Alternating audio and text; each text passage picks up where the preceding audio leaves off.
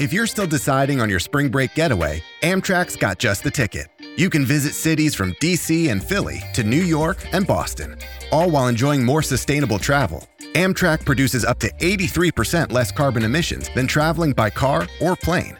And did we mention the extra legroom and comfy seats? Book early and save at Amtrak.com. Click or tap the banner. Emissions comparisons vary depending on route and locomotive type. Restrictions may apply. You're listening to Away with Words, the show about language and how we use it. I'm Grant Barrett. And I'm Martha Barnett.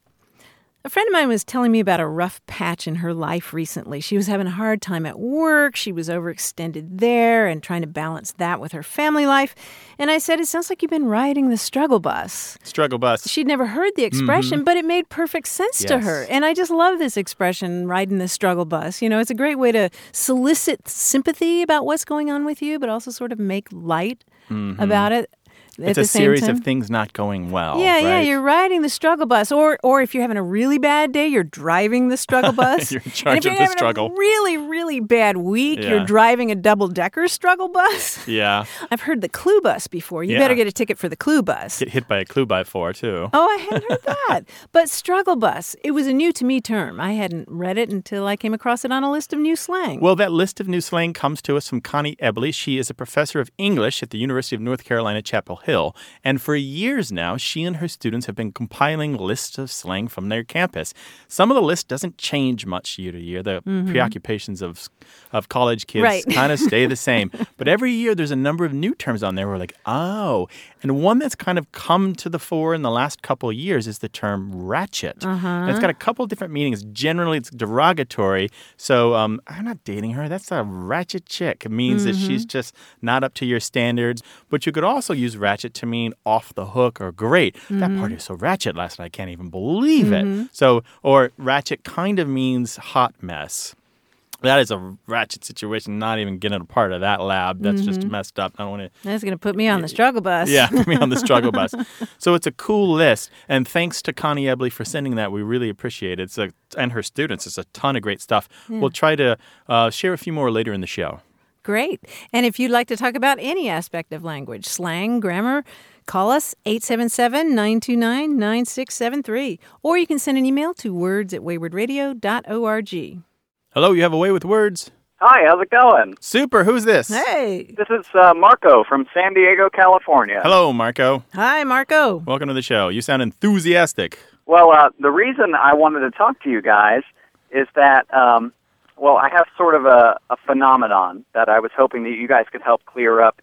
If there is a phrase for this phenomenon already, great. But we've kind of made up a phrase for it, my wife and I. So to set up the situation, think for just a moment that you have a cup on the table that in your head you know to be water. And you pick up the cup and you drink, and it is in fact Sprite or orange juice or something completely different. Wow. Have you guys ever experienced something like sure, this absolutely. before? Wow. Right. Yes, we're reacting as you speak. I see, yes. And when this happens, I feel like there is a real physical reaction that happens in your body.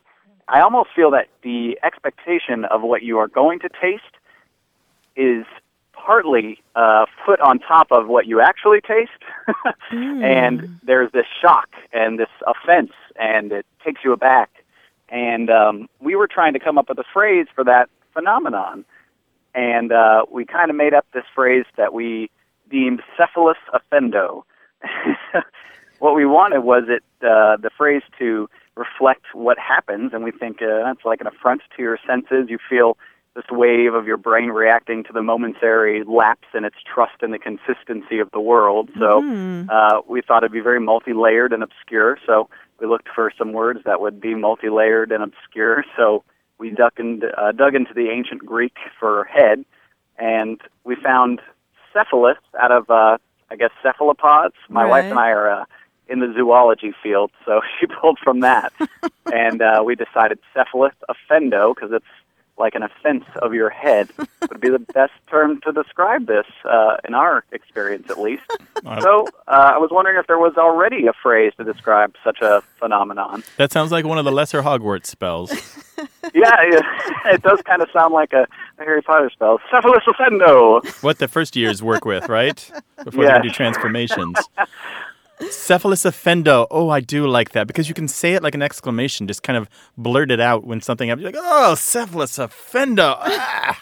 I thought that was water. What is this? It's vodka. It's become part of our normal vocabulary.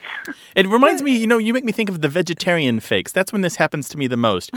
When, like, you're out with vegetarians and so to go along, you order, like, the fake steak or the fake burger, and you bite into it, and you're like, this is nothing like a burger. It's burger-shaped. It looks like a burger, but it does not taste like a burger. The vegetarian fakes give cephalus offendo all the time. Yeah, no, that's a great use of the word, I think. But cephalus offendo. It sounds like syphilis, though. I can't get behind this. Oh, Yeah. well, I didn't want to go there. I didn't even think of that. When you first said it, I thought you said sensuous offendo, which I thought was a kind of a fake Latin enough that you might get away with it. It's offending your senses, and I would take it that it doesn't necessarily have to be a beverage or a food. I mean, it could be like a suitcase that you think is heavy, and then you pick it up and it doesn't have anything in it, or if you've ever that's another cephalus. Oh, blind dates. Blind dates. In our house. Blind dates, and your friend says, "Oh, she's wonderful," and you realize all she can talk about is My Little Pony, and you're like, "Oh no, yucko offendo, I can't do this." Maybe there's a specific psychological term for it. It's not exactly cognitive dissonance. There's a literary term that kind of applies. Yeah. Peripeteia. This is when there's like a sudden reversal in the story. Like the thing turns around for the hero. Okay, But yeah, maybe that's you could just great. extend that term a little bit and use peripeteia, Peripeteia. And it's kind of like a sucker punch, right? You didn't know it was coming. Yeah. Well, it's almost like a paraprosdokian, A little bit, yeah. The only other term that I can think of, the drawback is that it's not a highfalutin term, but I would describe that as anticipappointment. Oh, You like oh that? my gosh, that's really good. Anticipappointment. Look at you. Yeah, a little I knew there was a reason I called you guys. She's looking very smug right now. Deservedly Well, so. we might That's a have good to one. replace cephalus offendo with anticipappointment from time to time. But I See how that like- I feels. like it. I yeah, liked the a little portmanteau Latinesque, there. but Marco, I like the Latinesque thing that you guys came up with. I really would like. I think the fake Latin is a way to go on this. Yeah. Okay, well, we can use anticipappointment as the common name. Oh, there we Yeah, go. there you go. Yeah, and then the binomial form. Yes, right. Mixing the Greek Yes, and the exactly. Latin there. When we're feeling very fancy. This is a great question, and we're going to throw this out to everybody and see what else we get. You never know with our crowd. All right? All right, I can't wait to hear all about it. Thanks, Marco. Thanks, you guys. Have a great one. Bye-bye. So here it is. Here's the pitch. When you have something that doesn't turn out like you expected, the drink that you thought was water turns out to be vodka. Yeah, or you think it's in a big glass mug and it's plastic, and you pick it up and you slam your face Yes. with The suitcase you thought was heavy is light. The blind date that you thought would be awesome is terrible. Yeah. What are you going to call that? Yeah. Coin a word for us, will you? Martha calls it anticipappointment. Maybe you've got something else. 877-929-9673. Email words@waywardradio.org.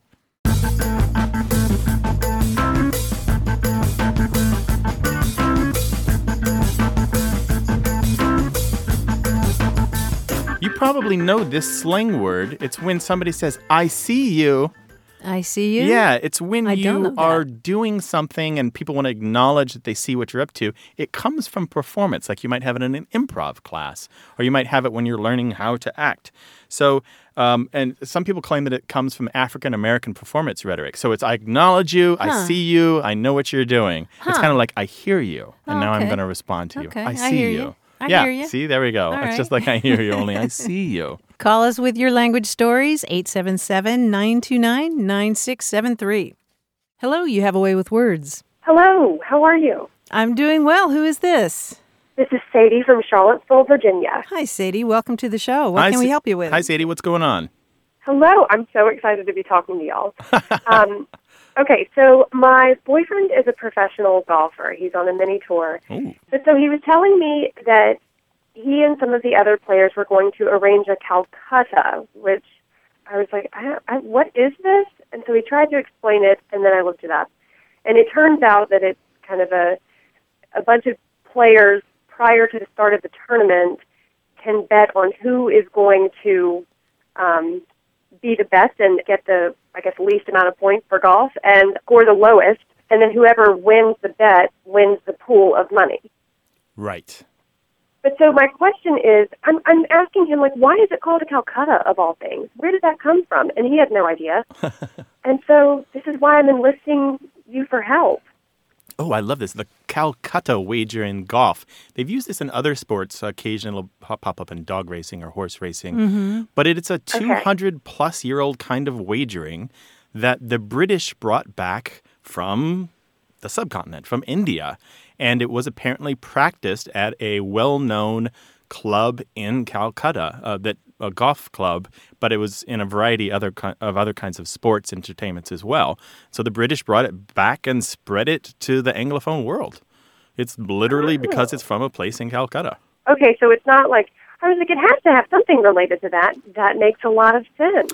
Yeah, what surprises people, though, is the long pedigree, that it is more than 200 years old, and yet we're still using the term because we just hang on to it. It really aptly describes this, and you did a perfect job of describing it. You've got a bunch of players betting on the outcome of a race that they're a part of, and the one who bets correctly gets the largest share of the pot. And sometimes you use this as a fundraiser, so the winner gets some of the pot, and then the rest of the pot goes to whatever the charity is. So there's a lot of different ways to do it. But it usually involves the participants betting on the outcome. And one of the things that the Calcutta supposedly does is takes out some of the cheating, or even evens out the cheating so that everyone can cheat since you're betting on you're betting on what you're involved in, right? Usually that's not allowed in sports. You're not allowed to bet on a game that you're a part of. This is so interesting. Thank you so much. Yeah, sure. You're welcome. But it's pretty cool that you're married to a famous dude, right? It's a boyfriend, right? Boyfriend. Okay, boyfriend. Well, nice. Right. No, I'm gonna make sure that he hears that too. Well, thank you both so much. I really appreciate it. Yeah, sure. Thanks for calling. Call us again sometime, all right? All righty. Bye-bye. Bye-bye. Take care. Tell us about the language of your workplace, whether it's on the golf course or in the office or someplace else. 877-929-9673.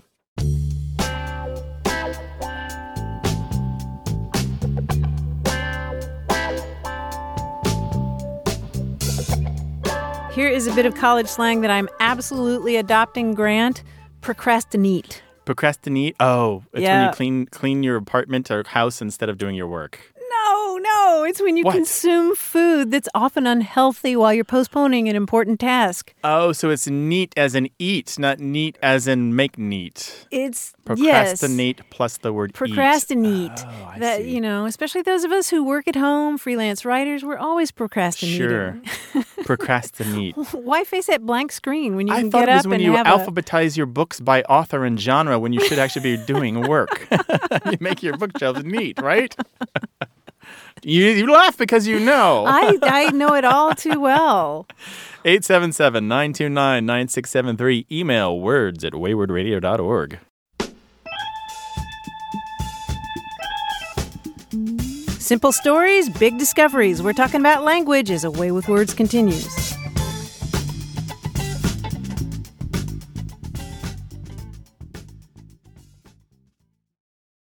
Does Monday at the office feel like a storm? Not with Microsoft Copilot. That feeling when Copilot gets everyone up to speed instantly? It's sunny again. When Copilot simplifies complex data so your teams can act, that sun's shining on a beach. And when Copilot uncovers hidden insights, you're on that beach with your people, and you find buried treasure. That's Microsoft Copilot. Learn more at Microsoft.com/AI for all. You're listening to A Way with Words. I'm Martha Barnett. And I'm Grant Barrett, and here we have on the line John Chinesky, our quiz guy in Reel him in! New York City. Here I come. On the East Coast, here's John Chinesky with the quiz. Hello, John. Oh boy, what did they put in your juice today, guys? So I'm doing great. My mom and dad just moved from Fort Lee back to Hoboken, the town I grew up in. Okay. So that's really cool. The reason I mentioned them because today's quiz is called a mom and pop operation. Okay. There's a little segue there, okay? The answer to each of the following questions is a two-word phrase in which each word begins with either M-A or P-A. Okay, sure. Okay. For example, if a bachelor gets altered, he becomes what? Married. Well, man. two-word phrase. Oh, Married man. married man. Married I see. man, Two yes. words. Okay, married Very man. good. Two-word phrase, M-A or P. There was a mama right there, okay? It's altered. Here we go. He had the only line in Mel Brooks' silent movie, which is funny because he was famous for not talking. Marcel Marceau. Marceau is Nice. correct. Way to go. Now, I mentioned I grew up in Hoboken, where almost no one has a garage, so I'm frankly quite adept at this vehicular skill. I'm not. Parallel parking. Parallel parking. Terrible. I love it. Now, once a year, thousands and thousands of people go insane for college basketball. March Madness. March Madness. There's your mama right there. TM. NCAA. How about this? She is a fictional lady who fell in love with a homeless archer. Maid Marian. Maid Oh, Marian, there you go. yes. Homeless archer. She was a character in the Bible who illustrated that it's possible for anyone from any background to be blessed. Mary Magdalene. Mary Magdalene. Very good. Now, this port in American Samoa sounds like what happens to my salary each week when I settle up with my creditors. Pay. PayPal. Almost. What happens to my pay? It's Pago. Pago, yes. Good. That's good. Now, when you need an object or a part and you want to avoid all the imperfections inherent in a human-crafted item, get one created like this. Machine made. Yes, Oh, good. machine That's made. good. Well done. Now, when you're done baking with this disposable non-stick surface, maybe you can write a letter inviting me to your cookie party, maybe. Something pan? Pam. No, it's a disposable. No, it's disposable. Paper It- pan? Paper pan? What? That's an idea. Now all the bakers in the crowd are yelling at P-A-P. Parchment. Paper. Yes, Paper? parchment paper. Good teamwork. There we go. Parchment paper is used for baking. And then, like I said, you can write me a letter if you wish. Here's the last one. Well, the quiz is over. Questions have been asked and answers were delivered, except for asked and delivered are what verb form? Past participle. Past participle is right. That's our last Da-da-da. papa. Mama and papa. I think you could fashion that one Yeah. into a pretty good road game, Yep. right? Yeah, You sure. could. Thanks, John. Yeah. Really good stuff, as always. We'll talk to you again next week, all right? Thank you, guys. A lot of fun. See Best you of next luck. week. Call us about language, 877-929-9673, or send an email to words@waywardradio.org. Hello, you have a way with words. Hello, this is Craig Schaefer. Hi, Craig. How you doing? Where are you calling I'm from? really good. How are you doing? Super duper. What's going on, Craig? Where are you? I am in Baja, Mexico. Oh, hey. Just outside of Oh. Rosarito Beach. Oh, nice. Nice. What are you Right doing down down there? the coast? Surfing?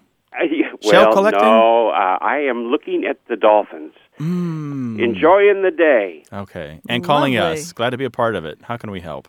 Well, when I was a little boy, my grandmother would, if I said I can't do something, she would say, "Can't died in a cornfield." Can't died in a cornfield. And I know what she meant. She meant you can do anything. But I wondered where that might have come from. Can't died in a cornfield. All right. Tell us a little bit about her. Where was she from? What was she like? Arapahoe, Nebraska. Okay. Town of 1,080. Okay. And is that where you grew up, Craig? Yes, and up through like grade school. Okay. And so, Craig, what did you picture when she said that, can't died in a cornfield? I mean, we have the metaphorical meaning, but what were you picturing? Well, the unwritten words were, well, you either don't want to, but you can do anything. Mm-hmm. And I guess it just meant that you don't say that. Yeah. Yeah. Be positive. Exactly. Sort of like Kant is a human being or a character, right? I mean, Exactly. I yeah. kind of pictured it as a person, yes. or old Mr. Kant. I've seen it that Exactly. way, old Mr. Kant. Old man Kant. Yeah, old man Kant died in a cornfield.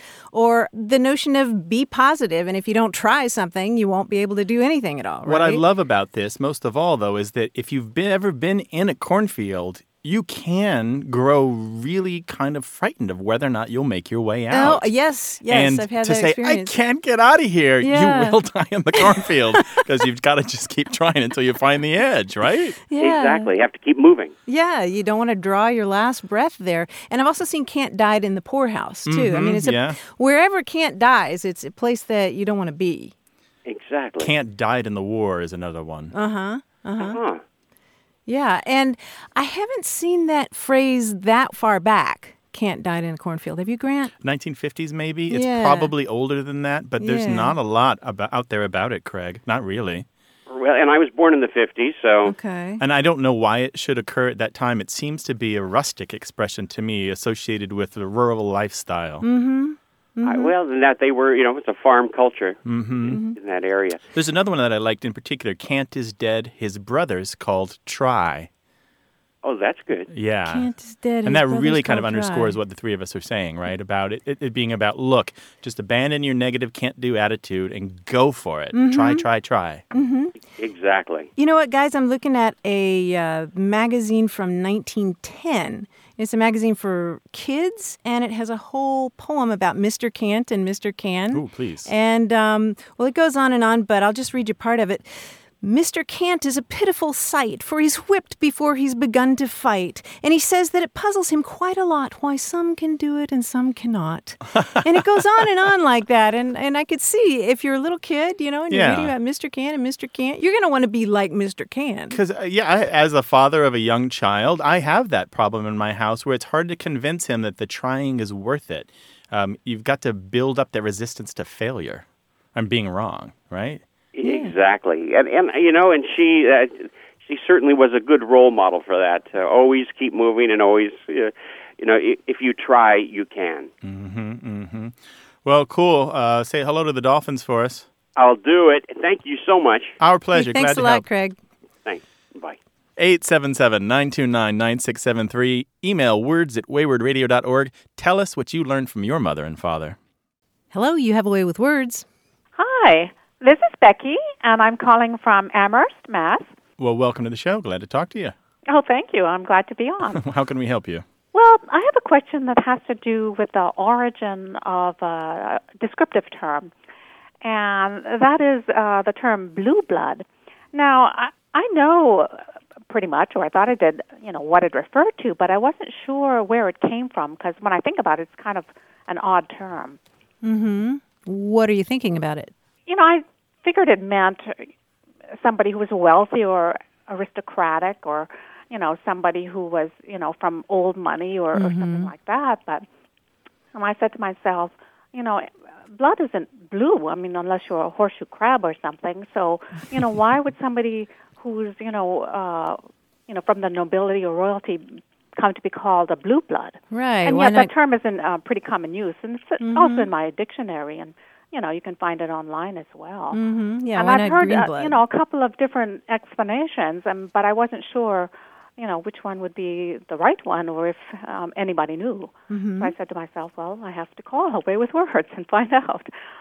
And here we are. Yes. Well, there's a pretty clear-cut origin story for this. We got it from the Spanish in what we call a calque. This is when you take a word or expression in another language and translate it directly, word for word, into the second language. So in Spanish, it's sangre azul, which is blue blood. And it goes back to the 1700s in Spanish and all the varieties of Spanish that we know of. And it has to do with the class of people who would not necessarily ever get their skin darkened by the sun. They would be inside and protected. They're not working in the fields, not working with the animals. They're probably living in fine mansions and houses.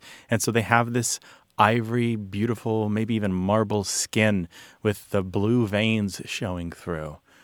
Almost translucent, almost glowing skin, the luminescent skin. And so you can actually see their blue veins showing through their arms and legs and whatever. Okay. Yeah. So, well, that makes sense. Is that one of the explanations that you came across? Well, I mean, this whole thing started when, my sister, and I had been having a discussion about silverware or selling our silver, and she found an article that was published in the LA Times, and it gives another origin story for the term blue blood, and I did not think that was accurate. And so I'm just, we were a little concerned that maybe this reporter should have had, or should not have accepted, the origin story so uncritically because, they'd be passing on incorrect information. But What was the story? anyway, when I'm reading this article again, the reporter doesn't give the origin story. He's just quoting from a book, The History of Medical Use of Silver. So, Oh, but, I thought maybe he should have put a little, bracket there, this origin story is not, generally accepted or something. But anyway. So he was claiming that the origin of blue blood was because silver was used to treat certain illnesses, and it can change the color and pallor of the skin. Is that Yes. Yes. Yes. Yeah. That's probably not true. There's numerous reasons for this, but the short version for this is actually a complicated explanation for a rare phenomenon.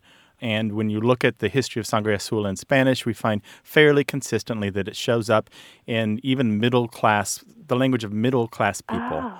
And the truth is that silver treatment actually caused the skin to look gray. Yeah. Or black. silvery, even. yeah. Yeah, silvery. It's not really blue at all. Oh. This is one of the things that Martha and I do when we look at these word origins. We try to judge critically all these different sources, and we find again and again there are a lot of these passed along etymologies that need to be re-examined, and you can't just take anyone's word for this stuff. There's some of this stuff has been wrong for 100 or 150 years, and it's only since a lot of databases and text and newspapers have come online that we've been able to say, look, we can prove this wrong as a matter of fact, without any reservation. So, Becky, good for you for being skeptical there. Thanks, Becky.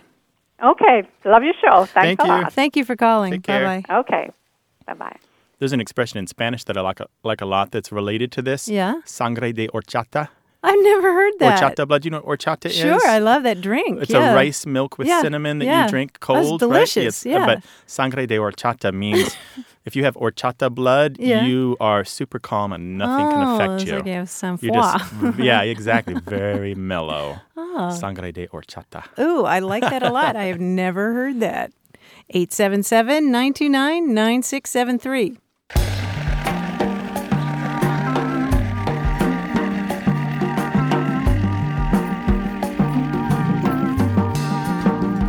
Here's a bit of college slang I like that's been around for a while. Dime piece or a dime. Yeah, sure. a dime. You are a 10. Right? 10 Yeah. out of 10. 10 out of 10. Beautiful. Yep. Got the brains, got the beauty, Yep. got the Yep. athleticism, everything Yep. you wanted in a woman. She's a dime piece. She, okay. Oh, You were talking to the second person there. I was getting all embarrassed. well. She's a real dime piece. 877-929-9673. Hello, you have a way with the words. Hi, Grant. How are you? Great. Who is this? This is Lance from Ames, Iowa. Ames, Iowa. Welcome to the show, Lance. Hi, Lance. Well, I am an ESL teacher here Good for at you. Iowa State University. All right. On Monday, one of my students came in and said, "Teacher, today I can no give homework because this weekend I was very drunken." So after the class laughed, we turned it into a teachable moment. Ah, good. But I got stuck on drunk versus drunken. I lived in Korea for about 7 years, and my students there also said drunken.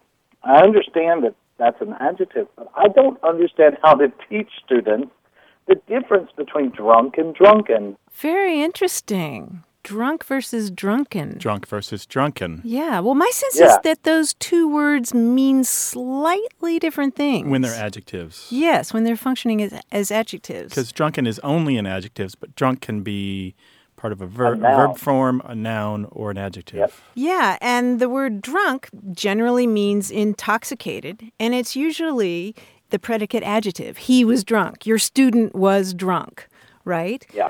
Drunken often means more characterized by lots of drinking or a habitual state. So you might talk about a drunken party or a drunken orgy or something like that. Right. There's kind of a way to get to the bottom of what the native speaker thinks about these two adjectives, and we'll just leave the noun and verb out of it for now.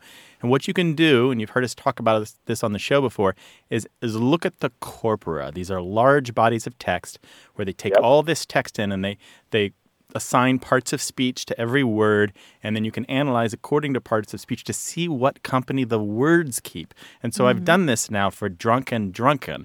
And so Here's kind of what I found out. We celebrate in drunken revelry rather than drunk revelry. We wouldn't say drunk revelry. Right. We do it in a drunken haze, not a drunk haze. We have drunken brawls, drunken debauchery, drunken sailors, drunken stupor, drunken rage, and drunk louts. We wouldn't have drunken louts. And this is what people most commonly do. There's a couple other things. We get legally drunk, not legally drunken. We drive drunk. We don't drive drunken. And we are visibly drunk more than we're visibly drunken. And so it's just interesting that you find in people's written behavior where they've, and some of this is edited text, so perhaps it's gone through a copy editor that kind of conformed to a more standard way of writing. But you can see here, by and large, there's some very clear patterns here that drunk and drunken keep different company. So drunken refers less often to people then? Or it's about a situation people, or a condition right? or a behavior. Yeah, that's what I and was drunk trying is to more say. often about a person. Yeah. Yeah. It's really Now interesting. that would be easy to explain to them because a lot of things in English happen, it changes based on behavior versus person. We have a lot of people like you, Lance, who teach English to people who don't speak it as a first language.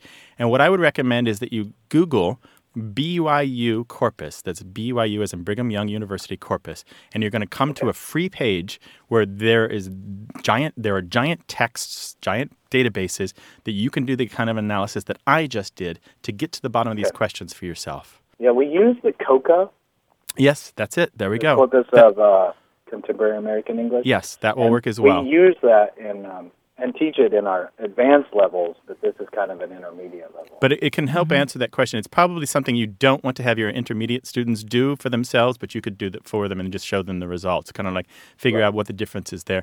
Dictionaries don't tend to provide this information. There's no dictionary that I know that would tell you the difference between drunk and drunken. They'd probably just call them synonyms. Well, thank you very much. Thanks for calling, Lance. Really appreciate it. Yeah, thank you. Have a great day. Okay, bye-bye. Bye-bye. Bye-bye. 877-929-9673. Email words@waywardradio.org.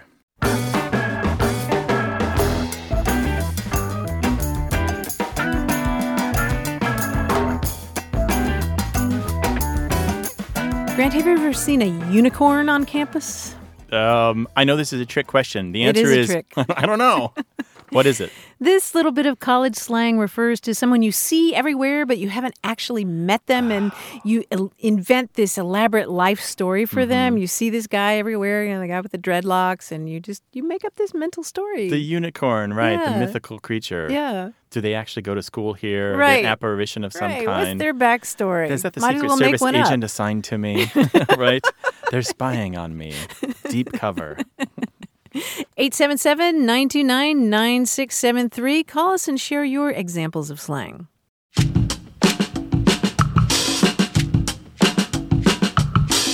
More of your stories about language coming up. Stay tuned.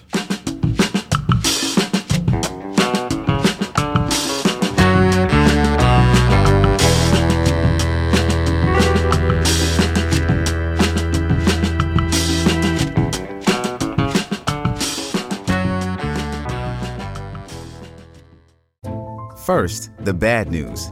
SAP Business AI won't help you generate cubist versions of your family's holiday photos.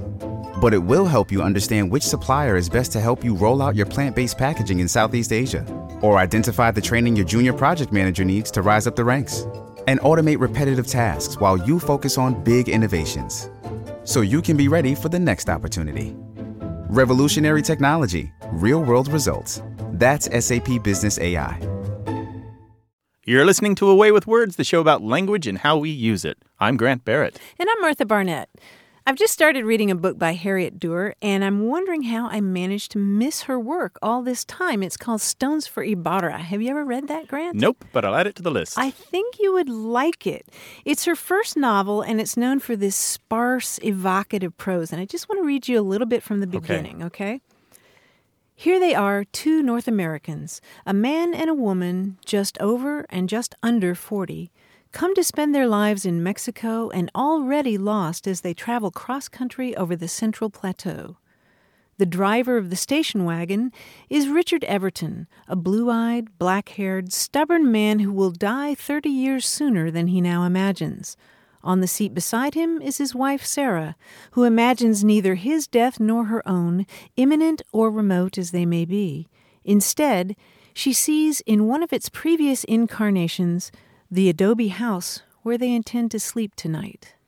Now, I dare you to stop reading there. That sounds great. It's a good mix of what's happening internally in the characters to scene setting to describing the characters. Yeah. I know who they are, what they're doing, and that something is about to happen. Something's going to happen. Yeah, it's a remarkable first novel. But you know what's really remarkable about this novel is she published it at the age of 73. Yay for her. Yay for her, and more yay, she won the National Book Award for that book. Nice. Isn't this that is something? Great. So how does that happen? I mean, this is a woman who started college, and then she dropped out to have a couple of kids, moved with her husband to Mexico, and lived with him there for many years, and came back after his death. And then she started college again at 65. She went to Stanford to study history, and 8 years later, she's winning a National Book Award. How does that happen? I've got a theory. Yeah? I think when we get older, we strip away what's not important. We stop the little things that don't matter and start concentrating on the life work. You think? Be it raising kids or writing a book or finally building that business. We just stop doing the little useless things that were distracting us from doing the big thing. And I think she did it. Yeah, well, it's interesting that you mentioned that because she has said before, I mean, she died about 10 years ago, but she said that she was often happy to spend an entire hour writing one sentence. She compared herself to a stonemason, you know, just chipping and sanding until she got it exactly right. Literally, you know, paring away everything, sort of like what you're saying in a metaphorical sense. Yeah. Well, good for her. I think that those late life starts have just as much potential. We have a myth that genius comes from the young, but I don't think that's true. There's something about the accumulation of life experience as well, which can color and provide nuance to writing that you just can't get in the eyes and ears and pen of a 20-year-old. I think you're right. I find that so fascinating that she spent most of her life just sort of marinating, you know, and reading and having lively intellectual discussions, and then boom. Well, here's to the late life successes. If you've got a story about one author or artist or somebody famous or somebody not so famous who did something great late in life, let us know. 877-929-9673 or email us words@waywardradio.org.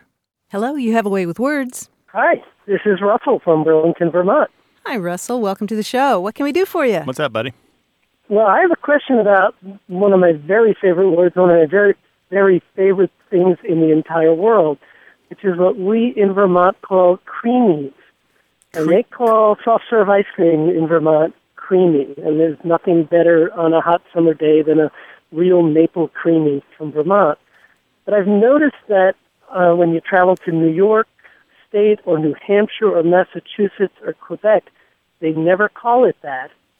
I've even been to a creamy stand that had translation. It was near the border, and it said creamy, and then in parentheses, soft-serve ice cream near the New York border. So I'm wondering how that happened, how a word can follow the state line so closely, and where it comes from. And Russell, how are you spelling creamy? Well, I usually see it spelled CREE hyphen or dash MEE, but I've sometimes seen it CREAM dash EE.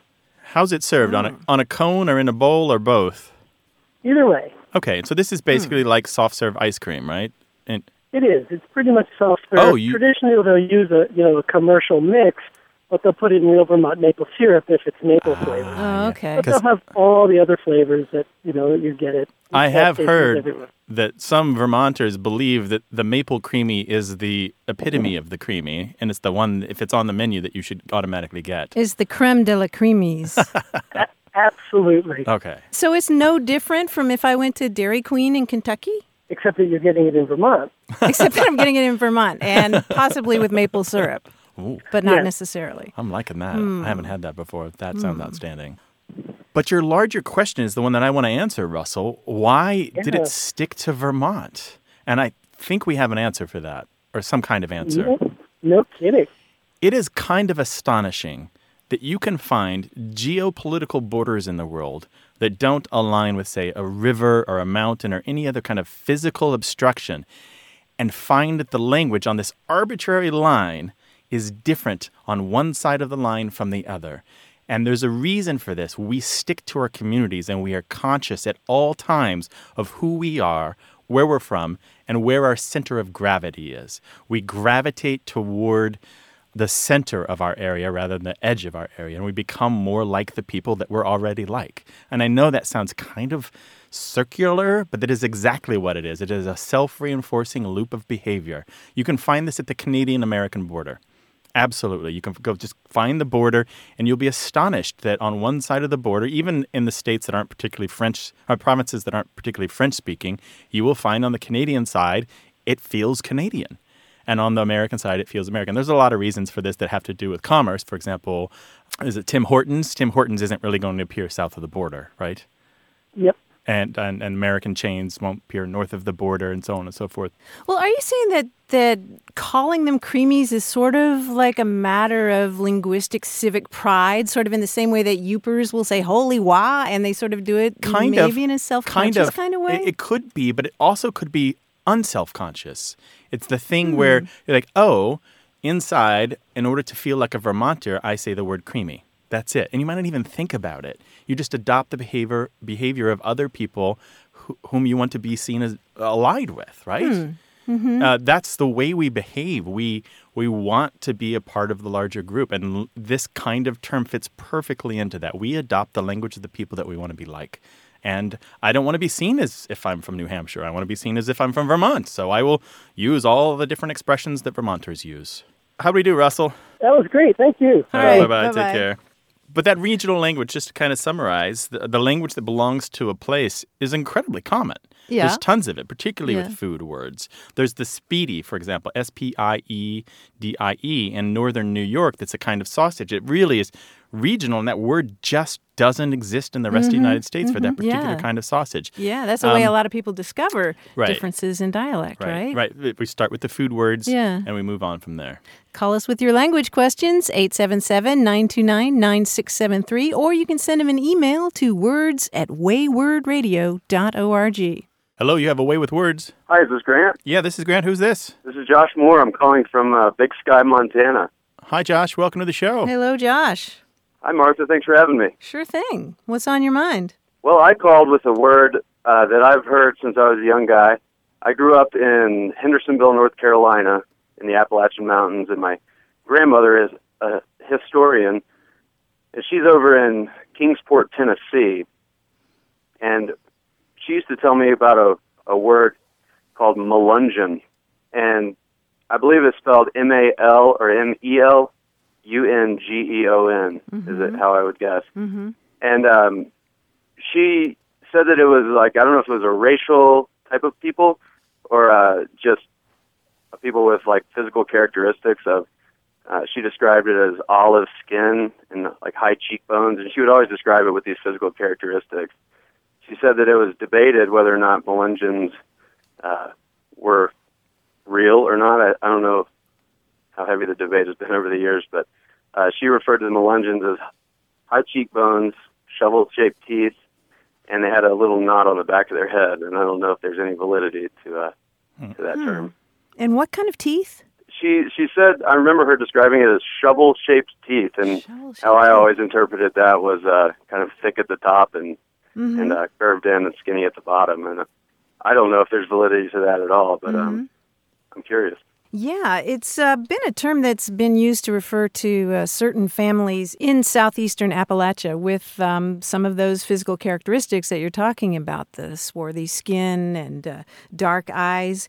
And we should also note that for more than 100 years, this was a term that was not used by those people themselves to describe themselves. It was a term that was placed on that community by other people, and a lot of people who were referred to as Melungeons took deep offense to this term. It wasn't until the 1960s that there was some reclaiming of that word going on.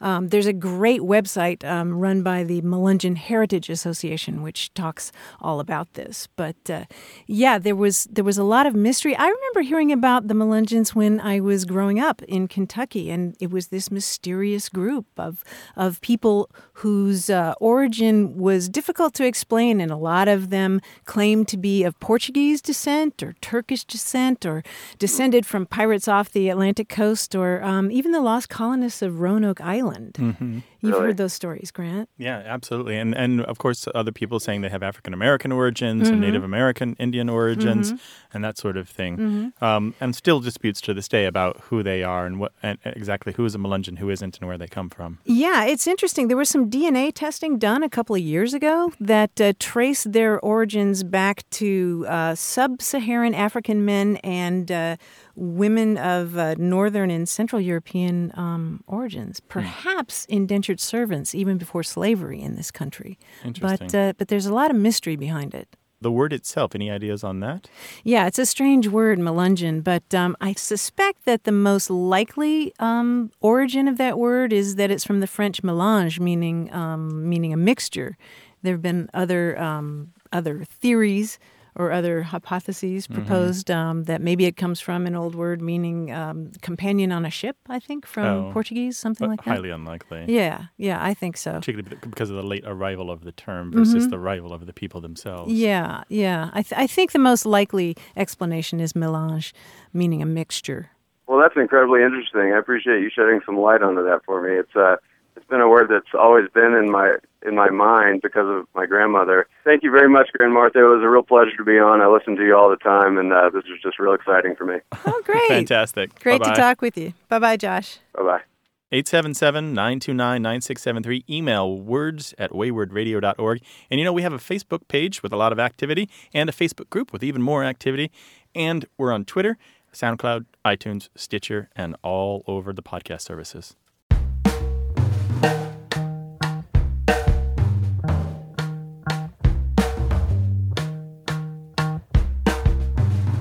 Another bit of college slang. Talk to you later, Lilas. Lilas, love you like a sister. That's right. You knew that one. Yeah, that's old. Oh, is it old? Yeah. How old is it? Decades. It's not... maybe even millennia. No. Really? No. We didn't say that in it's probably like college. 30 or 40 years. Is it? Yeah. Wow. It goes Love hand in you hand like with a all the sister. string of acronyms that girls used to write in their letters to each other. Yeah. Oh, how did I Sure. miss that? I guess I love them differently. 877-929-9673. Hi there. You have a way with words. Hi, this is Scott Rickard calling from Billings, Montana. Hi, Scott. Welcome. What's up, buddy? My question is, I don't know if Grant's ever experienced this, but what is it with people adding an E sound to at the end of a person's first name?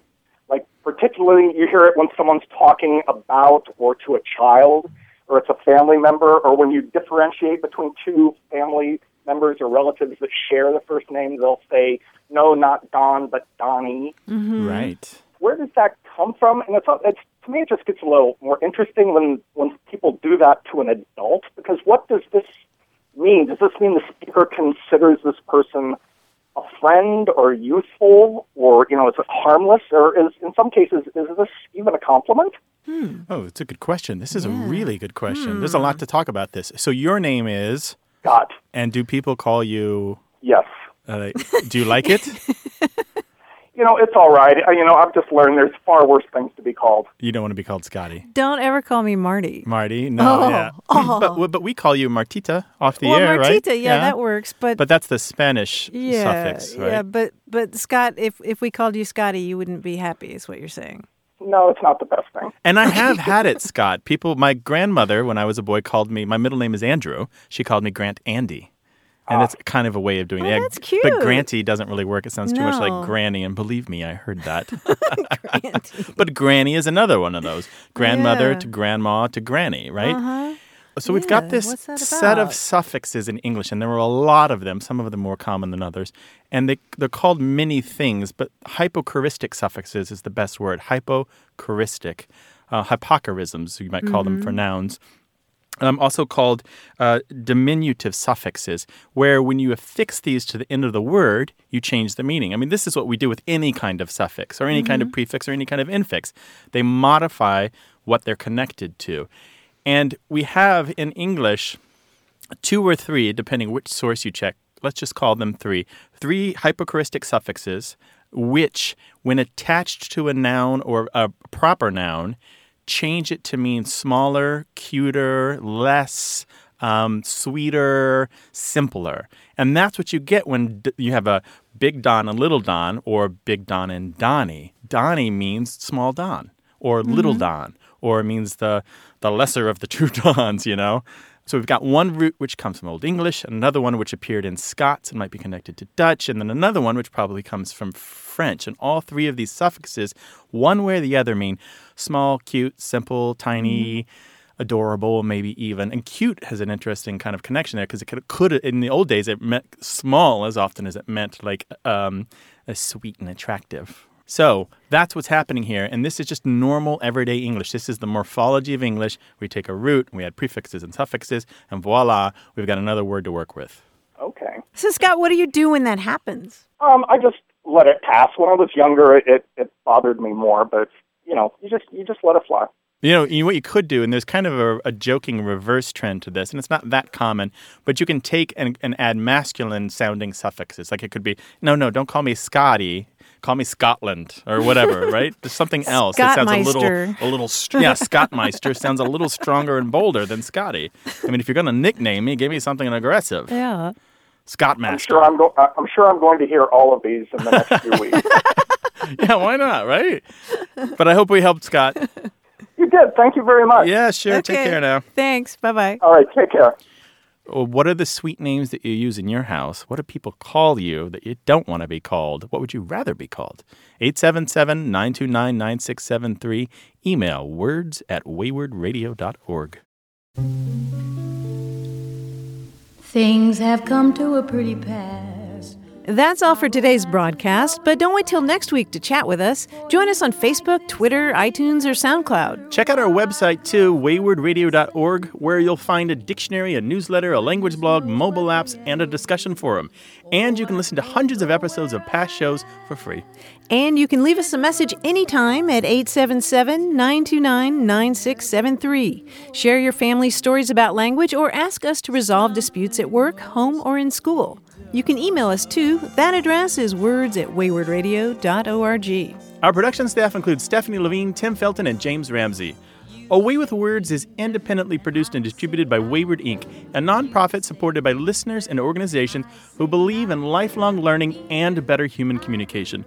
The show is recorded at Studio West in San Diego, California. Thanks for listening. I'm Martha Barnett. And I'm Grant Barrett. Adios. Ciao. Potato and I like potato.